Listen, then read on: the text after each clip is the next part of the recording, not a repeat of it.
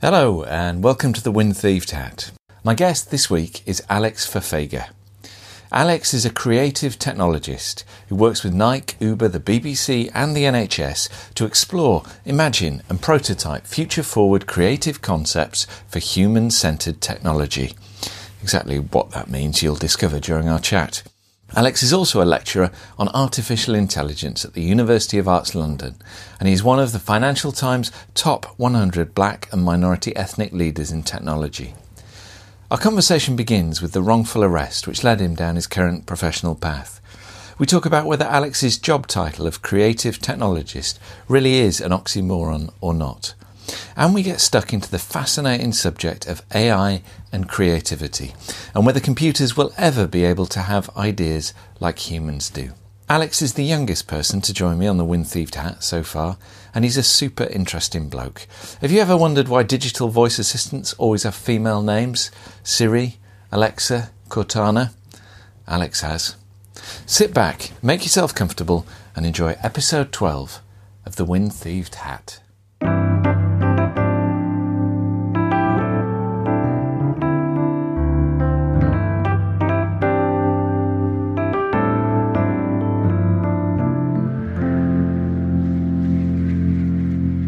Good afternoon, Alex. Hey Richard, how are you? Good afternoon. I'm good. How are you? Yeah, thank you for having me on the podcast. I'm just like chilling in bed and got this macchiato, if that's how you pronounce it. And I'm interested to like get into a conversation. Well, thanks very much for coming. I thought we'd begin with a 3-word statement that's in your email signature, and it simply says, "I make stuff." So I thought a good way to kick off would be to talk to you a little bit about the kind of stuff you make and why you make it.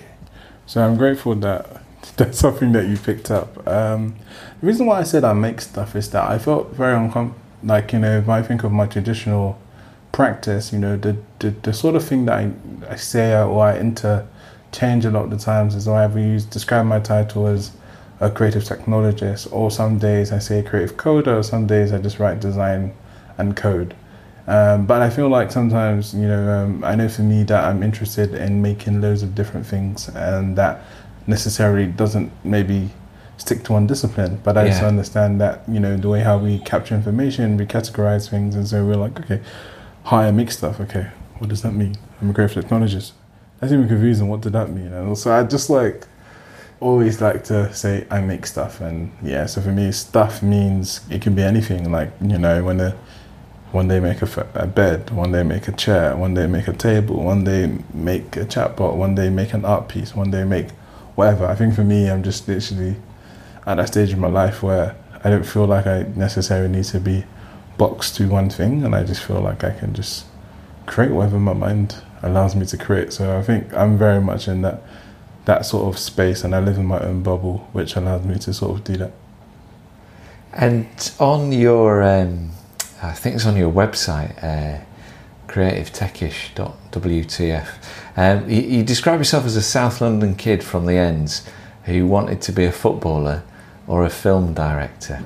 So I was curious to find out a little bit about what life was like as a South London kid from the ends. South London. I grew up in Peckham before Peckham became, the trendy Peckham that it is now. It was interesting because a lot of the stuff I do now, we were never exposed to it. Right. A lot of our, if you're growing up in Peckham, I think a lot of our thinking was very narrow and very small in terms of maybe thinking what we could do and what we could be. Yeah. There's always that saying that most people find music as the way to get out of the ends. That term. But I think it's, when you think of football, when you think of music, you kind of see people who look like yourself doing those things. And you see black footballers, you see black musicians, and, people weren't necessarily making, you also think about money because of you come from a low income background where you may have seen families, struggle stuff, or you've seen some of your friends necessarily go down different paths necessary to make money through, illegal means, but have that entrepreneurial energy, which maybe they just need a space to sort of be, fruition. I'm 6'4". I was always like physically well built. So for me, it was like, yeah, I could play football. I was fast. I was strong. So I played football to a decent level. Played it to like youth team level, professional clubs. Didn't get anything further than that.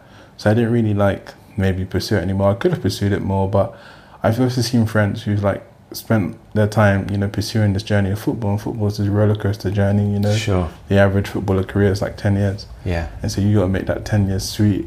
Yeah. And possible, and you got to make sure that you've got those things in place. And I didn't really maybe feel like or believed, or I kind of had like a love for other stuff.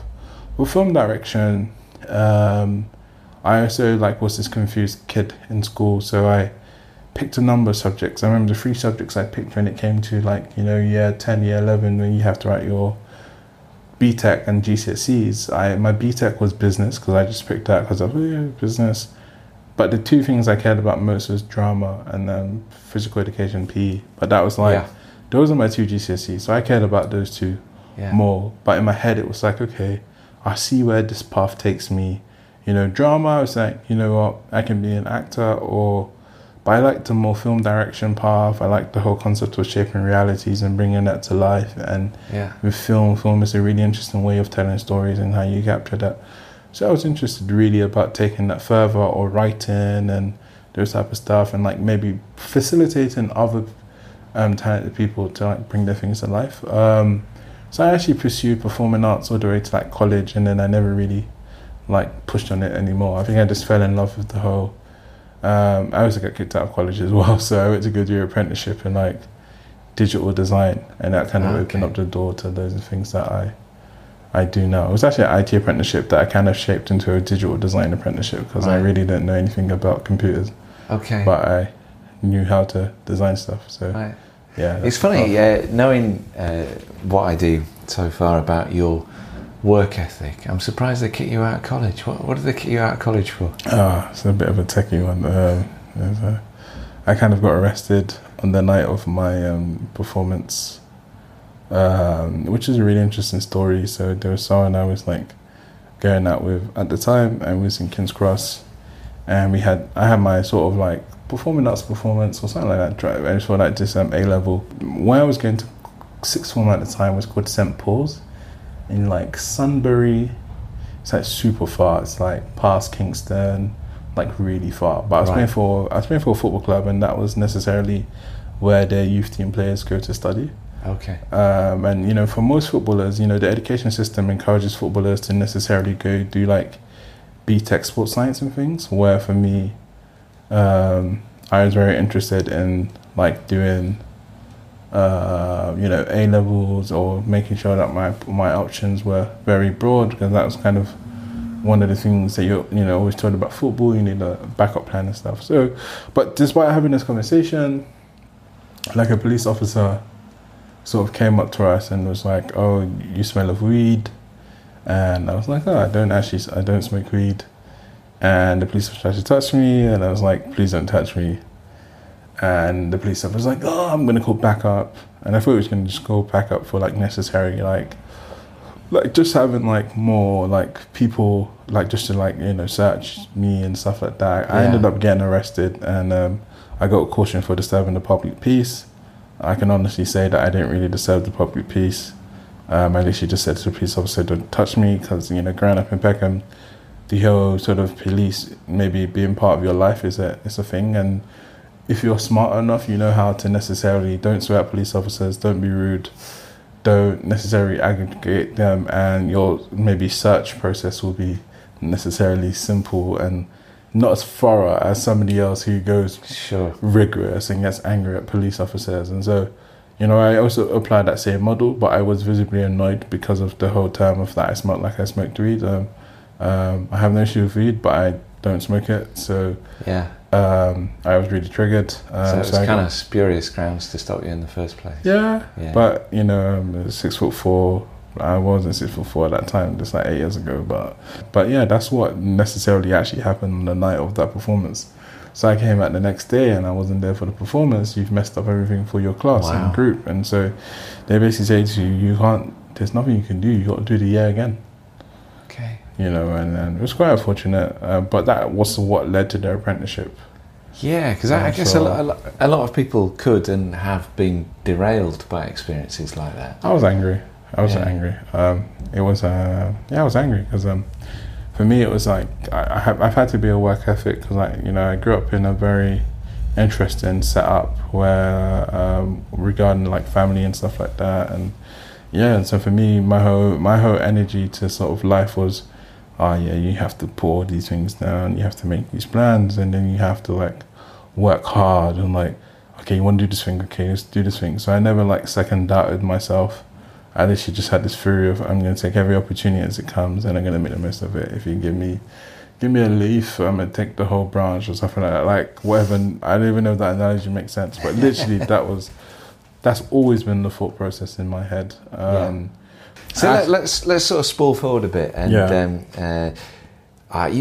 you've got one of those roles that I imagine is quite difficult to explain to taxi drivers and people you meet in bars. But you describe yourself as a creative technologist, officially, as well as somebody who makes stuff. And these two words, creative and technology, I think probably to a lot of people listening might feel a bit like a sort of contradiction in terms, a bit of an oxymoron. Well, I think that's just like society's perception of those things. I always say that, the whole term creative technologies came from the advertising sector, and it was based on this notion of, you're either creative or you're technical. And personally for me, I see code as a creative tool, as a creative component. I don't necessarily see code as like, I'm technical, I'm not creative. I embody both of them. And I see code as one of my toolkits. So the other toolkits I necessarily have in my arsenal, like design, like filming, like, editing the video. I once made a research video for a project for a local government authority. I was like, I'm going to film. I watched videos on how to film. Okay, I filmed. And then I edited the film. And I made the film. And I was like, okay, I've learned more. I've learned this. I need to improve. I once made music with my friends. That's literally how the business started, because we were really interested in music. So, like, for me, I'm not, I never like hold on to these labels. I just literally want to pick up skills, and if those skills can be added to my toolkit, I can necessarily make stuff. There might be some things I may be way better at and some things I need to improve on, but for me, it's like I embrace necessarily everything. So I think when people ask me that real of a creative technologist, I just say that I try to sort of leverage technologies in really creative and novel ways that haven't been necessarily done before, to show the creative value of the technology itself and this type of stuff. But it's very hard to describe my stuff, and that's why I just normally label it to the I make stuff. And we'll talk about some of the projects shortly that you've worked on, but there's a bigger sort of cultural issue, isn't there, that I think, and it probably flows from the education system, that people are generally pushed towards the arts or towards technology. And there's a sort of lack of recognition that both have a sort of symbiotic relationship with each other. And when one thinks back to, some of the greatest and most inspirational minds who've walked this planet, people like Leonardo da Vinci, who were very free to, particularly in the Renaissance, to roam around different subjects, to embrace both science and creativity. But I think in the time of the Enlightenment, and you talk about the Renaissance, to be a polymath was something that was praised. Leonardo da Vinci was obviously funded and allowed for his creativity to sort of be explored in those things. And I think in the Industrial Revolution, this specialization of roles became a thing, and if you think of the education system, we have the sort of ranking system, which is emphasis on the ranking on the league tables and stuff. It's more on the traditional English, science, maths results rather than the arts results. If you look at the university league tables, creative universities will always be in the lower parts, because that's just their ranking. They don't have the same courses that Oxford has. However, they also have very equally talented people as places like Oxford or like in Cambridge. But you can see now, like I mentioned to you before we started this podcast, I'm now a lecturer at the University of Arts London Creative Computing Institute, and that's an art school who has set up a creative computing institute, to necessarily facilitate those creators of the future who engage in computational methods and computational techniques to further enhance their practice. I teach on the diploma, and that diploma is actually arts students, design students, sculpture students, whatever, illustration, animation students who are like, I want to add computational methods to my practice because I believe it will take me to the next level. I believe it will give me a different edge. Or I'm just really interested in exploring this stuff. And they've decided to add an extra year to their study to do these things. So there's a desire for this stuff. And I think you just need more opportunities. There just needs to be more courses that teaches on these things. What does the arts allow us to do? It allows us to be critical. It allows us to be evaluative. It allows us to be emotional. It allows us to be empathetic. There's so much like intrapersonal skills that the creative, process or the arts allows us to necessarily be in touch with. And, you strip that away, you're stripping the humanistic things of humanistic stuff of the human. You're making them a specialized robot that just necessarily goes every day, chants numbers, leaves, and so for me, I try to encourage the best of both worlds and like embrace all of those things in that process. I suppose also a ground for optimism is that it's now information is much more accessible. So when I was a student, which was before the internet, you could go to libraries and stuff, but now, as you were saying at the start of our conversation, you can watch a YouTube video to learn how to make a film, or the skills are out there to be discovered, which is a good thing, I think. So Kamuzi, which is you're the co-founder of Kamuzi, a design and invention studio. At the core of your mission is to leverage emerging technologies to build products and services for positive human interaction, and that very much seems to be a theme of the projects that you have. The sort of execution of them might be quite different, but they are all about improving, making a substantive and meaningful difference to people's lives. Yeah, it's interesting. I know we haven't used that line. No, I think we used to use that line more, but I think we started using like prototyping. What do you say? Creative concepts for human-centered technology. It's interesting because I think that's also really cool as well. Positive interaction. It's interesting because when we first started out of uni. We were young, and we're still young, but we were younger, and we just had skills. We were like, let's make money out of stuff, and that was our goal. Was like make money to survive. As you become more mature and you become more knowledgeable, you explore the world and examine the world. I tend to be the person out of, I co-founded Kamuzi with Richard and Akil, they're my co-founders, and I always tended to be the one who was like, I'm interested in this thing. Hey guys, what do you think we should do? Can we necessarily incorporate this thinking into our work? And I then did a master's, and I began to think about the world. I got introduced to the world of like speculative fiction, and speculative fiction is really or another term is design fiction, but it's necessarily about using design to sort of act as a critical tool in regards to critiquing, the social, cultural, and ethical implications of emerging technologies and trends. And it's like it came from this whole world of Royal College of Art, and it's trickled down across like, many forms of design right now. You have like speculative design, which is very avant-garde and very futuristic stuff. You have speculative design, which can also be considered Black Mirror, for example, in terms of how Black Mirror does stuff. Or they're like different pockets and stuff. And so for me, it was like one of the, I was like, okay, I'm interested in using design as a critical tool. But I was also aware that, one of the things about maybe design fiction is that it does have this, initially started off with an anti-capitalistic agenda. And when I was in there and I was studying this tool or this discipline, I was like, I need to make money from ends, and like, And so for me, I had this interesting thing of like, how can I work with companies, and how can we, when we build these things, all of this design fiction or this critical design methods, critical design things, how can we incorporate that into the work we do?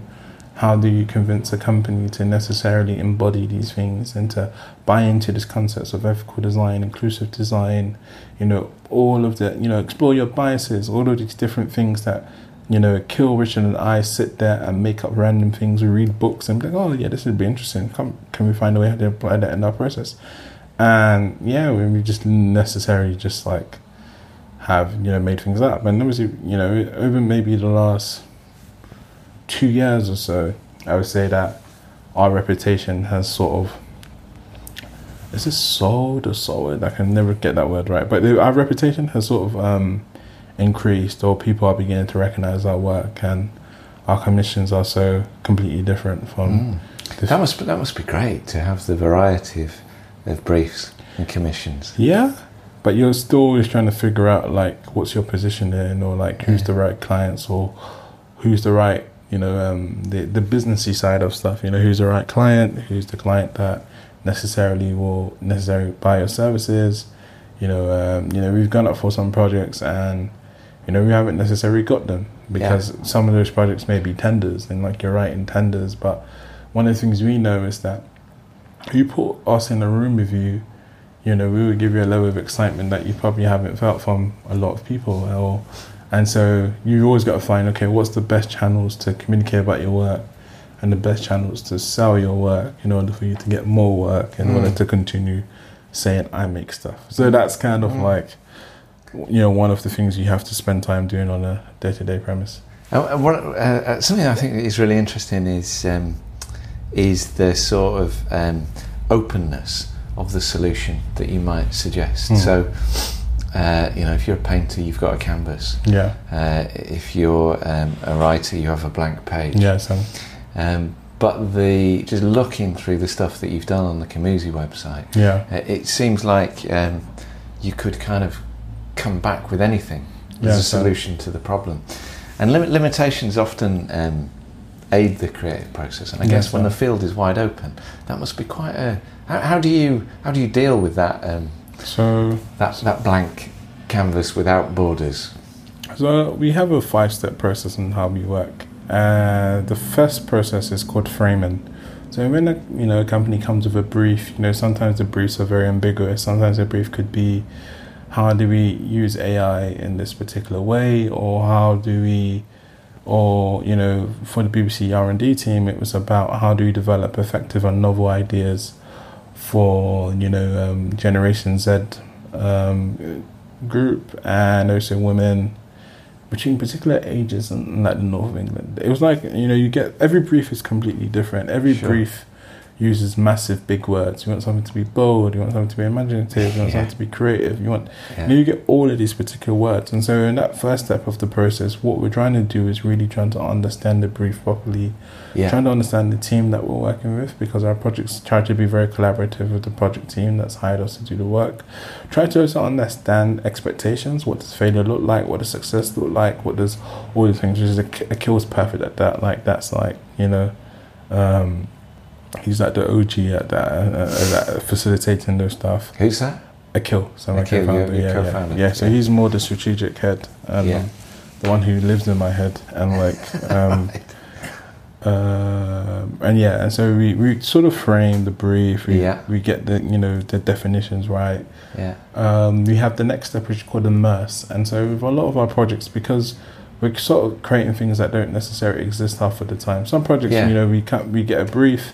You've got like 2 weeks to deliver this brief and you create something. But we try to like immerse ourselves very much. And if you gave us a brief and you said, I want you to create something for the area of Paddington and stuff like that, we would immerse ourselves in the area of Paddington, try to understand what Paddington is like, try to find out people's attitudes, people's viewpoints of Paddington, people's stories about Paddington, people's frustrations about Paddington, and use that as a stimulus for ideation. So we have a third stage which is called unifying, and we try to like put all these insights together, and we create patterns, and then we use these patterns as a stimulus for our ideation. And then our fourth stage is called concept, and then we spend a lot of time engaging in like mass ideation workshops, using loads of ideation techniques. Some we've created ourselves, some we've borrowed from other places, and we just ideate, and then we narrow it down based on some of the things we had identified in framing, and also perhaps particular design principles that we may have on our project. Then the last stage is my favorite stage, which is make stuff, and we make, and we, engage in rapid prototyping. Depending on the project, you might have like 10 ideas, and then you try to like create like concepts of maybe 6 or 5 of those ideas. You test them out, you see if people like them, you narrow it down to like maybe 3, and then you sort of provide recommendations plus prototypes that have been built and made for people to move forward. But every project's completely different, and some projects have different outcomes. Some projects are like, we need to create a prototype of something that actually needs to be live and people need to try it out, and no project is at times can never be the same. So it's very, but that's what we always try to do in our projects. Is try that's to very interesting. And Silicon Valley has, and the digital arena has a particular sort of particular ways of doing creativity, don't they? Yeah. Process. So prototyping is a big deal. In my background in design and branding, the client will buy the concept, and then when it's bought, you execute, and you're heading to one execution. But you're working on creating rapid prototypes that you can test immediately, take learning from, and keep going. Keep going. Because I think it's like I would say that a prototype is worth 1,000 presentations and 1,000 reports. But that was the way I was kind of taught, and it was to engage in rapid prototyping, engage in making stuff. I think it's, for me, most of the time, it's also about, whatever I'm creating, putting that in front of people and seeing how people react to it, and learning from people's, instead of making assumptions and stuff. Yeah. So prototyping, maybe from a corporate perspective, if a corporate, organization is trying to explore technology they've never used before, sometimes the safest bet is to create some sort of prototype version that they can just try it and implement, and then see from there if they're worthwhile. I mentioned, a theme of some of the projects you've worked on is kind of making a beneficial difference to the world. But another one is dealing with inherent bias. And I think a lot of people assume that computer systems are somehow kind of objective. You understand? But you recognise that there is often a lot of bias built into systems, and you have done projects with Kamusi to try and rectify that.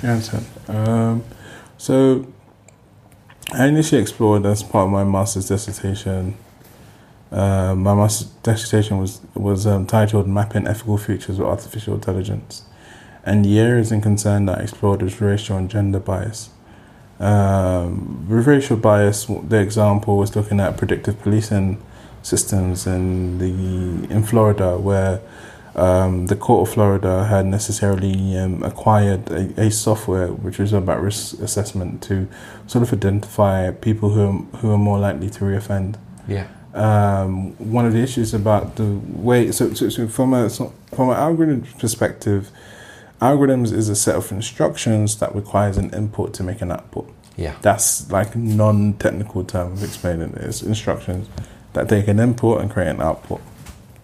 In this case of this predictive policing software, the input was a survey. So if you got arrested, you'd be given the survey. The survey has many questions like how many people have gone to prison, how many people, has your mum and dad ever been divorced? It would answer you like loads of different questions.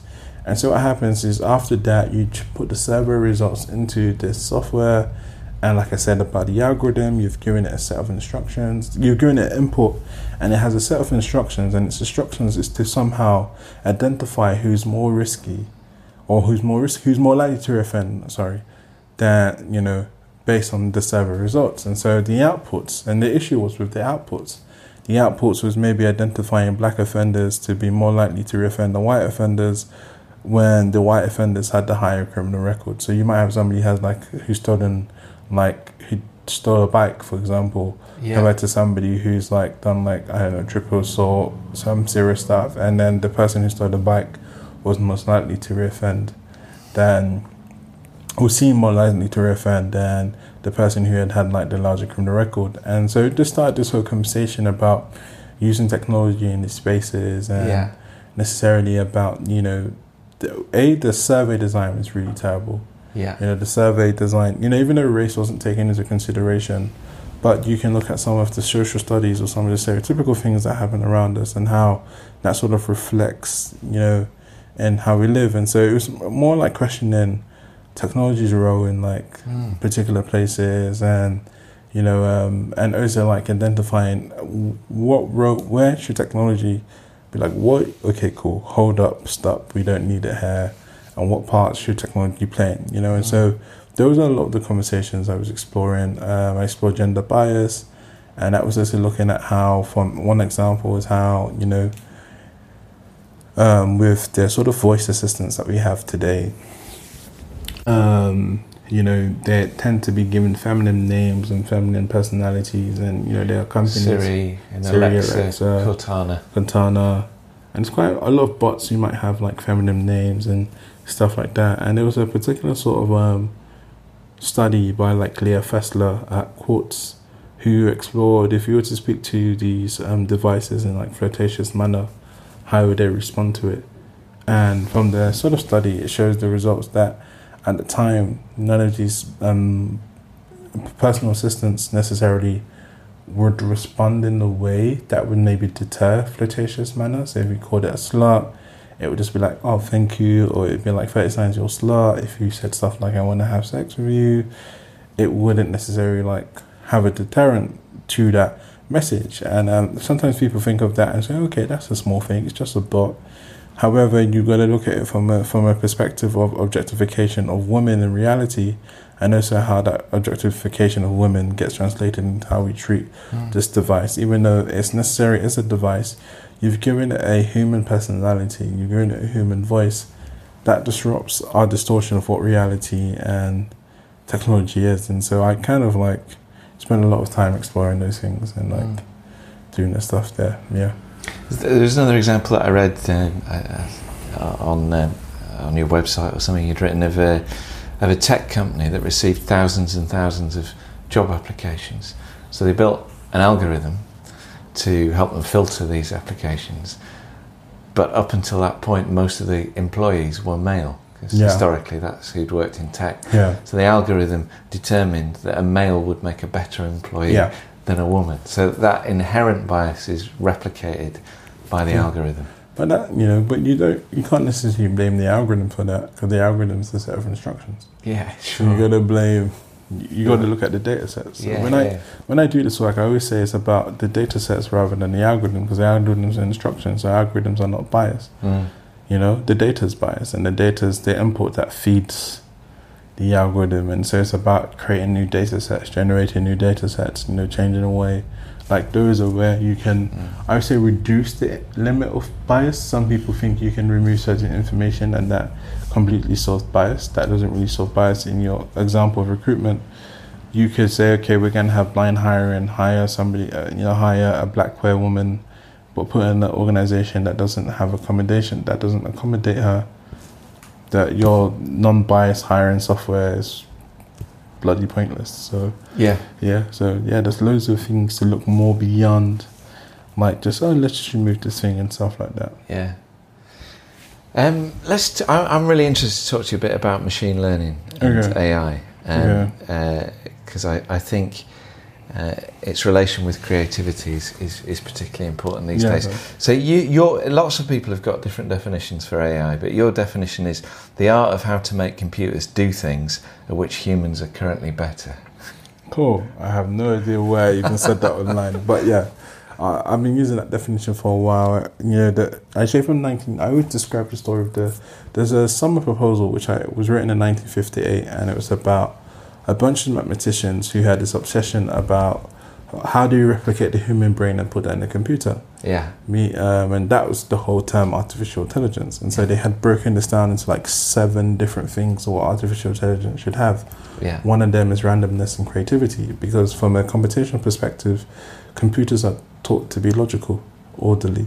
They have this thinking, you give it a structure and it works to this logic. It's why when you look at those, like a machine beats human at chess or golf, it makes sense because the computer is trained to be logical. Yes. You know, where we as humans, we are irrational beings. We all Yeah. You know, our emotions could be like, okay, I believe in myself, I can take this, you know, and that, you know, a computer is very orderly. However, one of the terms was about how do you, if you were to necessarily make a computer act creative, a computer has to act in a level of randomness. Yes. So I've been really interested in AI and creativity and that sort of space for where, mostly around how does AI assist humans in the creative process. Right. That's kind of the type of stuff that I'm looking at, is rather than computers being creative by itself. Yeah, so I teach workshops to Yeah. advertising creatives and designers, and there are already programs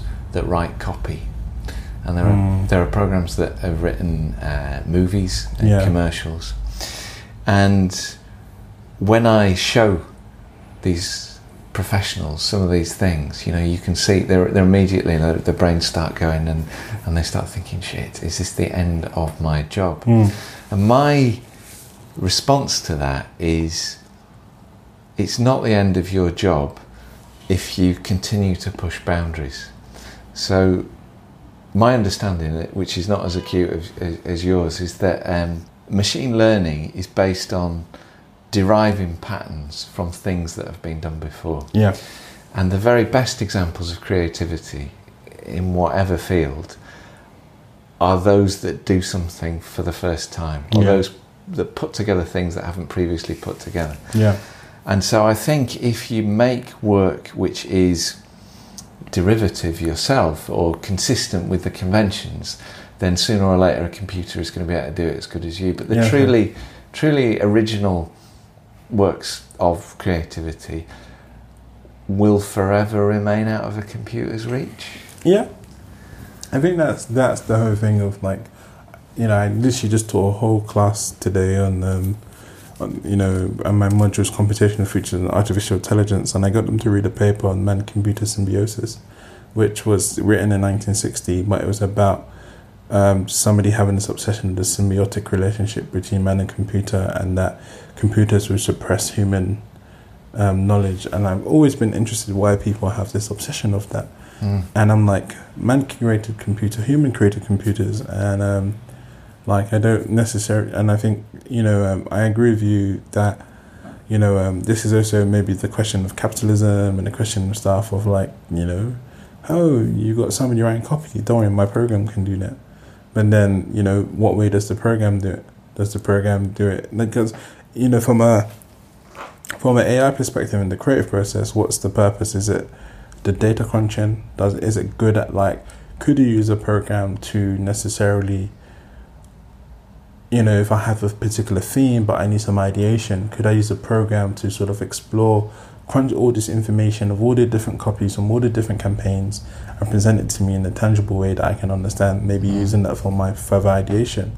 Or maybe it allows me now as a copywriter to maybe, instead of me spending time writing copy, it maybe enhances me to be more conceptual. Or, you know, so you've got to also think about, with these benefits of these new technologies, how to just open up the copywriter to necessarily engage in a new way of thinking. So not necessarily seeing the two as sort of mutually exclusive. No, I never. That's my whole purpose. Some of the things I'm exploring now, which are not out just yet, is about those two, machine and human, coming together. So human being in the front and machine being this assistive tool. Yeah. And you know, and I was explaining this to some of my students today, because they were like, you know, we don't need computers. One of my students was like that, and I explained that for majority, since, you know, we've been, I don't know, exploring philosophy and stuff, you know, Aristotle, Socrates, and the recorded philosophy that we do have. Even when the pen was used for writing, that had an issue.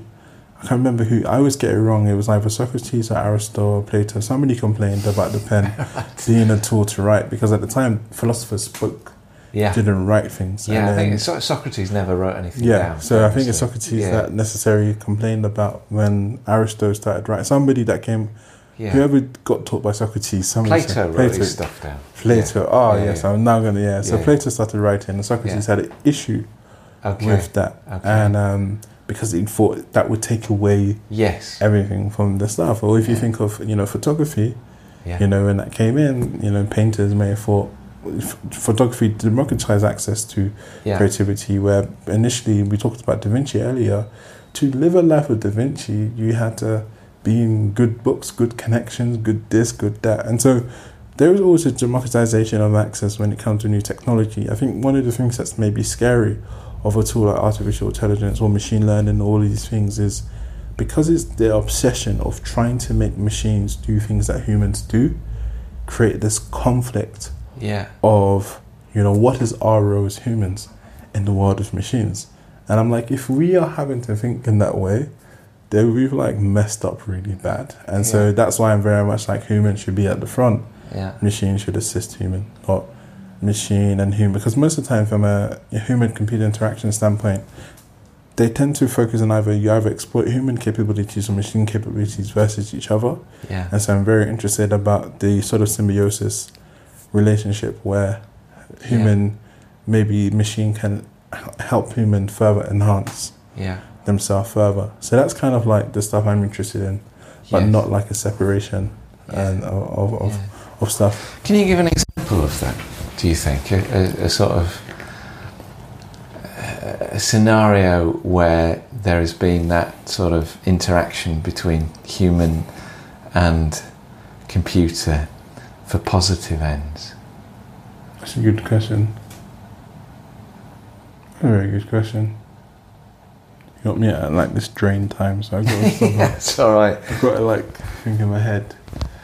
It's a good question you asked, because I think a lot of the things are still very speculative. Or we're still very much exploring these things. So I know that I'm exploring this in my work right now. Interesting thing is there's this really interesting project called NSynth Super, which is created by Google Creative Lab. And what it does is that it's a synthesizer that generates new sounds with machine learning. But that necessarily doesn't take, if you're a producer or a musician, that doesn't necessarily take your power away as a musician. What it's doing then is assisting, it's actually enhancing you and helping you to create new sounds that people haven't heard. And for me, I'd be somebody who likes making music, if I can make a new sound that people haven't heard, or new sounds that can shape, my bank account for the next 5 years, 10 years, says, this person created this sound. That's that type of stuff. So I think I think that's one of the things I always bring up when I'm talking about AI and creativity, is more where does AI support in the creative process, and what creatives will be able to benefit from it and that type of stuff. So it's a very speculative space, and there's increasingly, maybe in the last 3-4 years, a lot of literature that's been written on this, or you got more artists who are exploring this stuff, you got more creatives exploring these things, you have maybe some funding pools, mostly in the States, or opportunities exploring this stuff. So it's still very speculative, and it's still very interesting to see what the outcome comes with. But I know that it's something that I'm definitely teaching my students to explore and stuff like that, and also in my practice to explore as well. That's good. As I say, I think it's a bit of a kick up the arse, really, to people who are making derivative work. That and so much of advertising is kind of it's easy based on stuff that's gone before. Yes, and that kind of work is easily done by a machine, I think. Because there's one, didn't they? Some American news organisation now uses a machine to write sports reports. So that there are endless sporting events at fairly lower league levels across the United States. People want to read about them, but it doesn't make financial sense to send a journalist. The data is inputted into a computer, which can then piece together sentences and write a sports report. But it's still very hard to imagine a time when a computer could ever write a 10,000 word feature in the New Yorker, for instance. Yeah, I understand. But I think, it's a hard one, because I always say this, I was saying this as well earlier on today, that the conversation of automation is an interesting one that's pushed by this dystopian narrative that we tend to have of the world. And I'm like, there are going to be the people who suffer at the hands of automation tend to be the lower paid workers, who necessarily, are, the cleaners and all these things. They necessarily will suffer the brunt most of automation. I think in the creative process, I think it will cause like a disparity, it will cause like a disgruntlement, it will cause a disagreement. And I think it's also important for us to redefine what is creativity. You know, is creativity just constructing words together?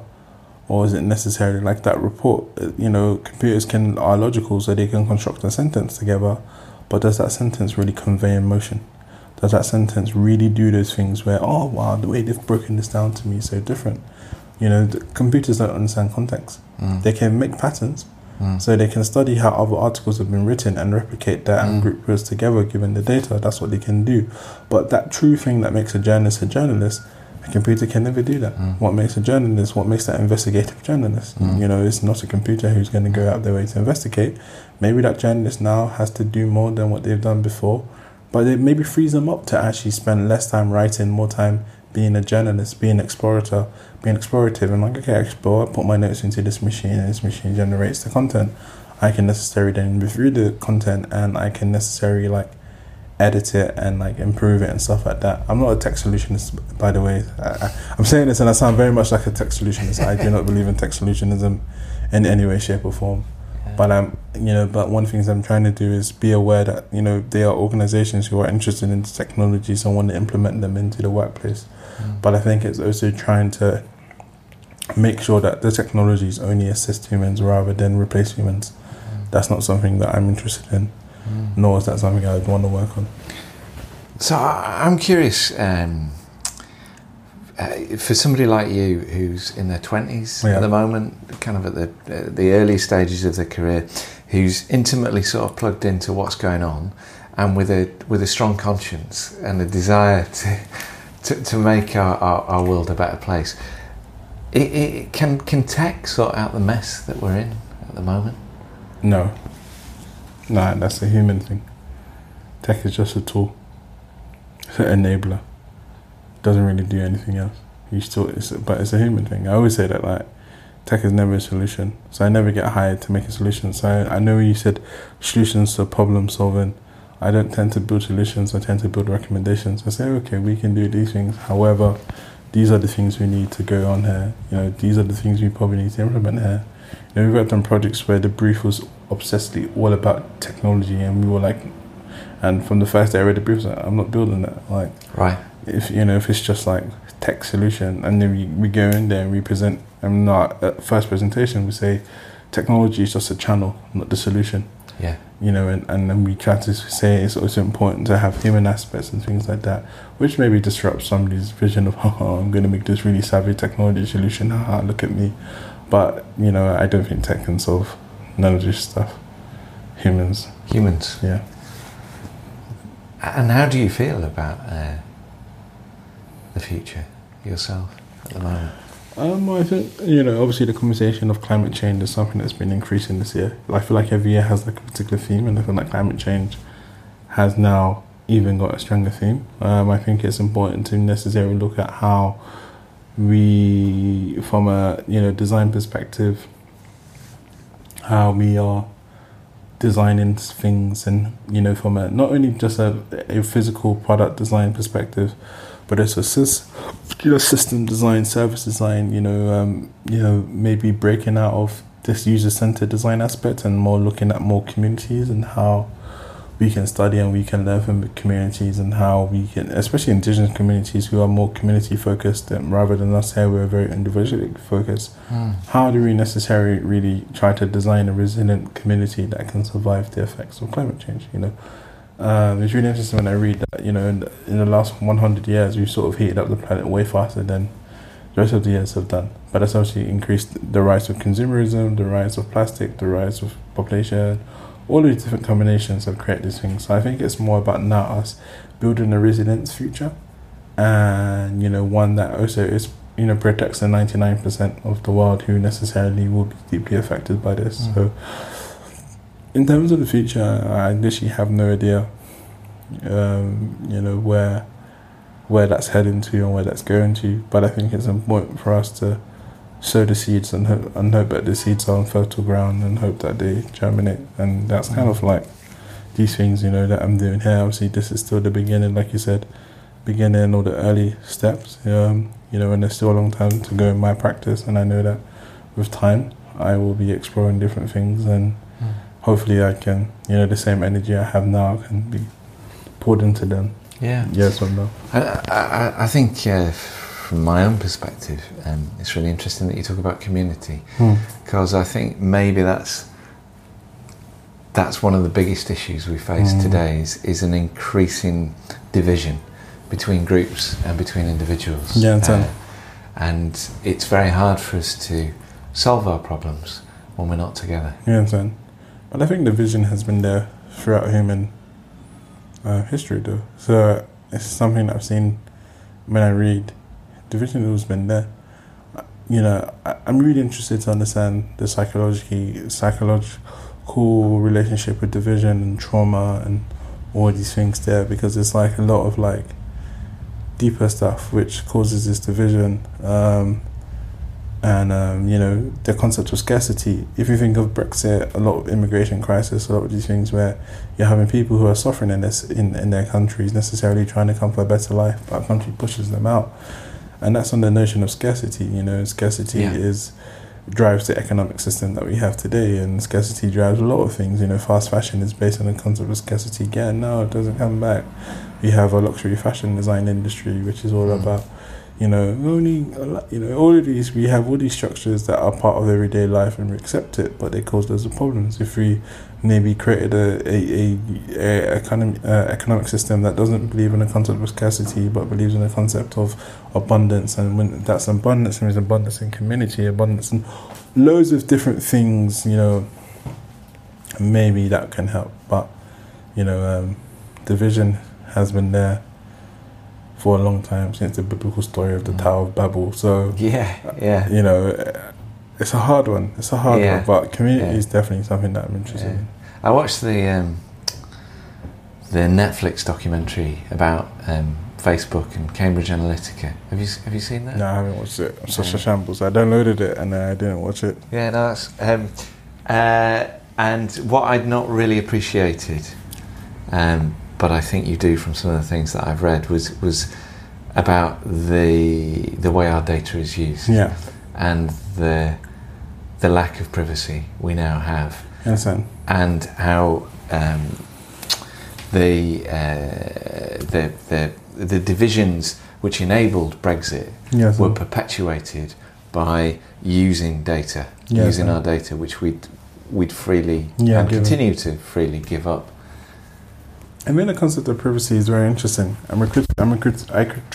critique privacy, and I say that privacy is a very individual concept, which is obsessed in the Western world.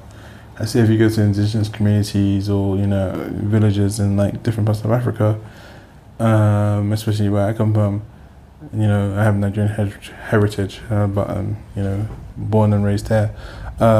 Is that you can live in a village and somebody can know the doors are open, or you can know that this person is doing this naughty thing with that person. You might have a secret that might be your family secret. You're like, don't speak about this, it's our family secret. But in terms of this aspect of fear of privacy, doesn't exist. But in this Western, when we come to more Western world, we obsess about things of privacy and stuff like that. So for me, I'm like, is it privacy, or is it issue about trust, or is it fear? And how, because the question is always like, if Facebook has said to people, hey, we're using your data for this, would people would agree with it? Who knows? We have no idea. But I think it's like, it's about like, there's different type of stuff around data. People want to help people educate people about data, or people being able to understand their data much better.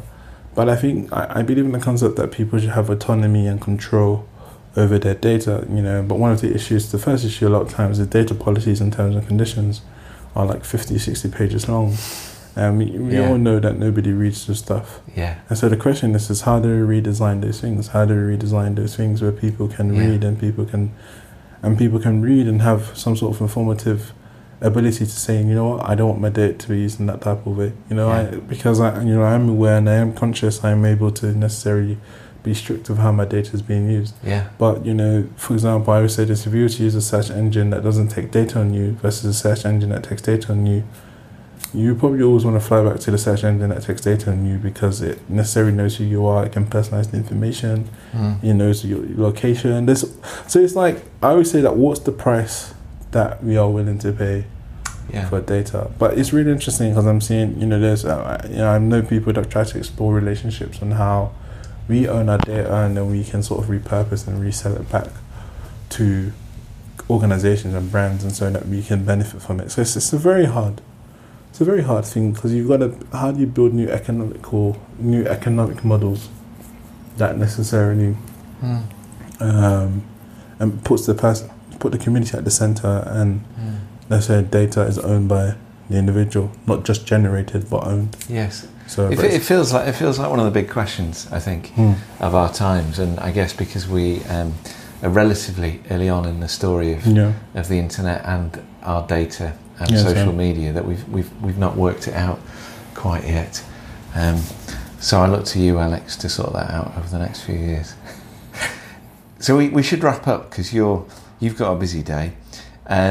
I read also when I was doing my research that you'd like to retire at 45, live on an island and write books. Did I write that? I don't remember where half of the stuff I said still. Good research. So I wondered, I'd like to finish with two questions. Okay. The first one is, what kind of books would those be? And in the unlikely event of you not retiring at 45 and living on an island, what would you like to be doing?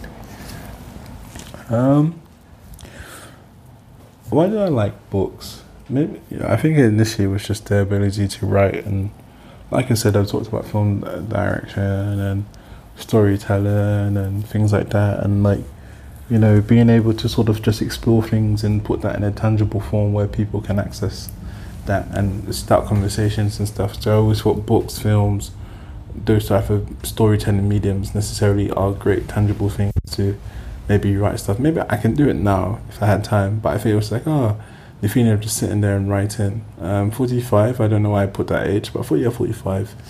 Living on an island, why is that? Is because I really like being by sea. So being by sea, which probably most of us do like, but, you know, being by the ocean is quite nice. I'm traditionally like grounded, so being by ocean is like very nice, and being in the city, I see the city as very much a place that I have to make it and leave. And you know this yourself, you don't live in London, so you know you've found a way how to make some sort of detachment away from London work, even though it means it can be stressful at times and stuff like that. But I think it was just that desire of like, okay, being in the city, big city, living this fast life. It's not as fast as New York, but fast life. How can I separate? And for me, everything for me always in my head goes to like island, ocean, and water. Bit of escape. So if I wasn't on an island and ocean by water, let me rephrase it. So, okay, cool. Because I like the idea of you being on your island writing books. So let's preserve that. Let's assume that's going to happen. Before you set sail for the island, what would you like to have achieved? So there's always like things that I stick on our walls, like financial freedom and creative freedom. Creative freedom is just a space to create things, and that's what I talk about. I make stuff. Financial freedom isn't maybe for me necessarily like I need to have like wallops of money and all these things. It's just a thing of like, and it's interesting when I bring up financial freedom because it even challenges me, and you know, this is where there's still you're trying to, I don't know, detach from a capitalistic standpoint and mindset. But I mean, financial freedom was just necessarily being able to, you know, exist and do the things I want to do without having to fear about money, but also making sure that you set up your future generations to have a better path and that type of stuff. But it's really interesting, this whole notion of capitalism and this notion of life where you're like making money and that's your success metric. So, you know, I'm still trying to like define what this stuff means, but it's like financial freedom and creative freedom are like the two things I do, you know, care about. But it's very interesting when I say it out loud, and you know, the more I know, the more I understand, and it's a very conflicting thing for me. So I'm still on that journey of like understanding stuff better. Well, it's been really fascinating to talk to you. I think the work that you're doing is extremely interesting, and I very much like the principles that you seem to live and work by. So thanks very much for taking part in this episode of the Wind Thief Tat. Thank you so much, Richard, for having me. Thank you. Nice one. Thanks. So there we are. Hope you enjoyed that. Alex has a personal website, lexmakesthings.fun, which is really worth checking out, especially if you're still a little mystified about chatbots. And our conversation inspired me to write an article on creativity and AI, which you can read on my blog at richardholman.com. Thanks very much for listening. It's always lovely to have you here. Until next time, goodbye.